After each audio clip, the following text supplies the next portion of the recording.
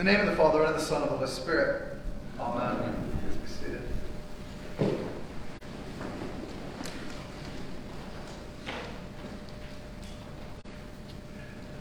So happy New Year. We've come to a whole church New Year, and really for us, this is a happy New Year because it's only been a year since we finally have come back to church in person all together. It was Advent 1 last year that we left the pavilion and came back in here. I know that seems like a long time ago for people, and so really this marks, since that I've been here, our first sort of complete full year that we've had in church, going all the way from Advent to Advent with Holy Week and all the Pentecost season and everything else. So it's great to be here today. And in many ways, this passage today sort of reflects that reality of what it is to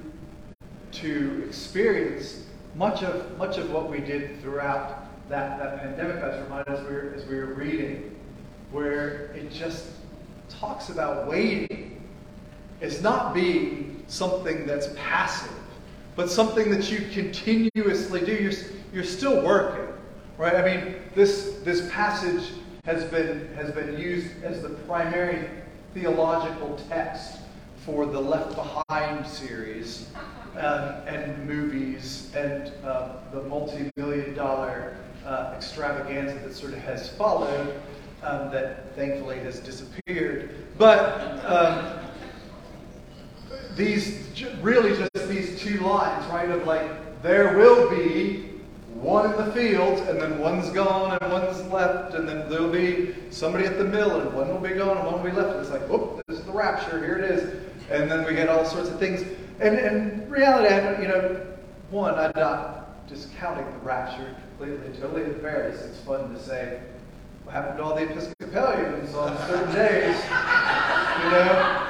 Maybe they were all raptured and I've been left behind on the Sunday after Easter. On Easter, this church was really full. What happened? The rapture must have come. So it's definitely a great theological joke, if nothing else. But more importantly, for what Jesus is talking about, is he's saying, you don't know when it's going to happen. I promise there's a return that's coming. But it's going to be just like in the days of Noah.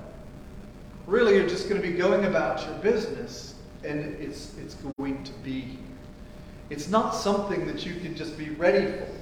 It's not something that you know is going to happen on April 13th, 2028. And so therefore you can live your life however you want to live until April 13th, 2028. And then you can repent and just be sitting there waiting, watching in the sky.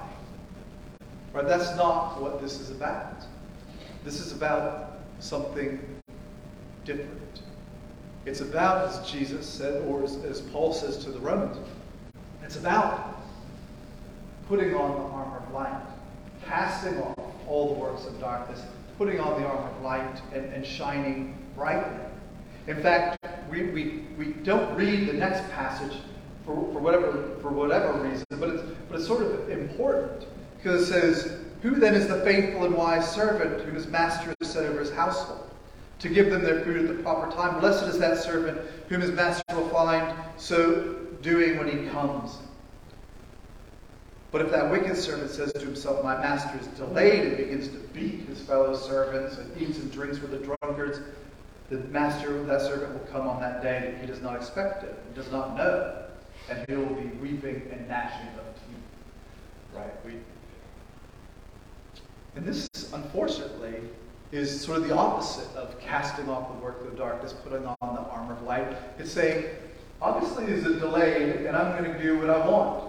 And sadly, the church, maybe this church too, but I'm not pointing fingers. The church, capital C, church, has done that often, right?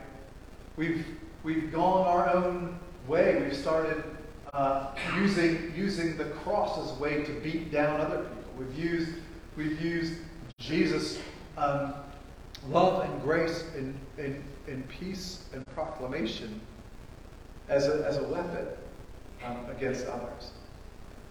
And Jesus says, it would not be good for the church that I find or anybody else who's doing this. Instead, continue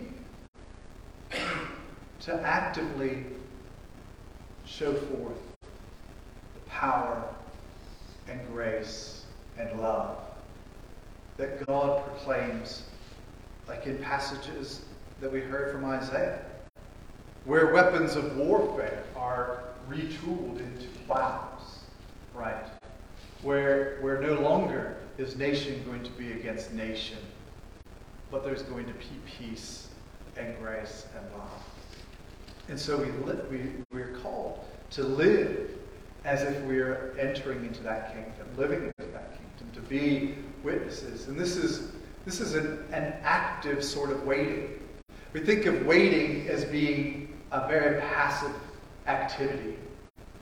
You know, you're sort of waiting for the phone to ring. You're waiting for the email. You're waiting for the job offer to come. You're waiting for whatever. Waiting isn't passive. And Advent really is an invitation to be actively waiting for the coming of Jesus. To be actively hoping. Be actively engaging in acts of peace and love and joy. We're actively called to put on the armor of light and reflect who Jesus is in our midst. And this is a great thing. And I made mention, at least in my newsletter article, and if I did in my sermon last week, I can't remember if it was last week or a Wednesday service, sort of all blend together sometimes. But one of the things that St. Matthias has done that was sort of highlighted even at annual council is that the bishop said lots of times people within the pandemic, they just sort of hunkered down. They hunkered down to wait it out until they could come back. And St. Matthias, as well as some other churches, he pointed out, found creative ways to wait it out. We built a pavilion to wait it out. We went on social media and created movies to wait it out. We involved more people in worship to wait it out. Just because one thing happens doesn't mean that we're not called to actively continue to live into the message of hope and peace and joy. And so that was encouraging as I was thinking about this passage today about actively waiting. I didn't really think about it that way until preparing for this sermon, that's a lot of what we did over the past couple of years is exactly what this passage says. Right? We have to shift, we have to change. We're waiting for the time we can come back to church. But in many ways, coming back to church just meant not really an active waiting. It just meant doing things the same way we always did things. It's Advent now. We change to blue. We light the wreath. We get the tree out. We make wreaths. We change the prayers. There's things that we do. We don't sing Christmas carols. If you're in the Episcopal Church, right? I mean, big no-no. But we do all these things in expectation and sometimes out of tradition. But there's more to it than that. There's an intentionality of what it is to wait as well. We become intentional in preparing for the coming of the Messiah. We become intentional for the return and life of Jesus. We become intentional of the ways that we put on the armor of light and bring forth peace become intentional about preparing gifts for those children who are in need and often feel like they have no one. Be intentional about proclaiming the message of Christ. And too often, as we come into Advent, it's all about the coming of Christmas, right? It's all about preparing for the Nativity, and we forget. So at least this first Sunday of Advent always reminds us that it's not just the coming of Christmas. It's the return of Jesus. It's the armor of light being put upon us, because there is a time of hope, peace, and joy where Jesus is coming back. And so we live in this time of already and not yet, where the kingdom of God has come down upon us, and we live in this glorious and holy kingdom of the first Advent, but we wait in anticipation of the next Advent of Jesus' return. And in that waiting, in that hope, we love. We reach out. We pray for one another. We feed one another. We bless one another. We heal one another. It's an active waiting, an active expectation, an active hope. And I pray that this Advent we continue to actively wait for the coming of Jesus by being witnesses and lights that shine brightly in the darkness. The armor of light that we've put on to cast out the darkness may shine brightly in us and through us, shield us from being consumed with the worldly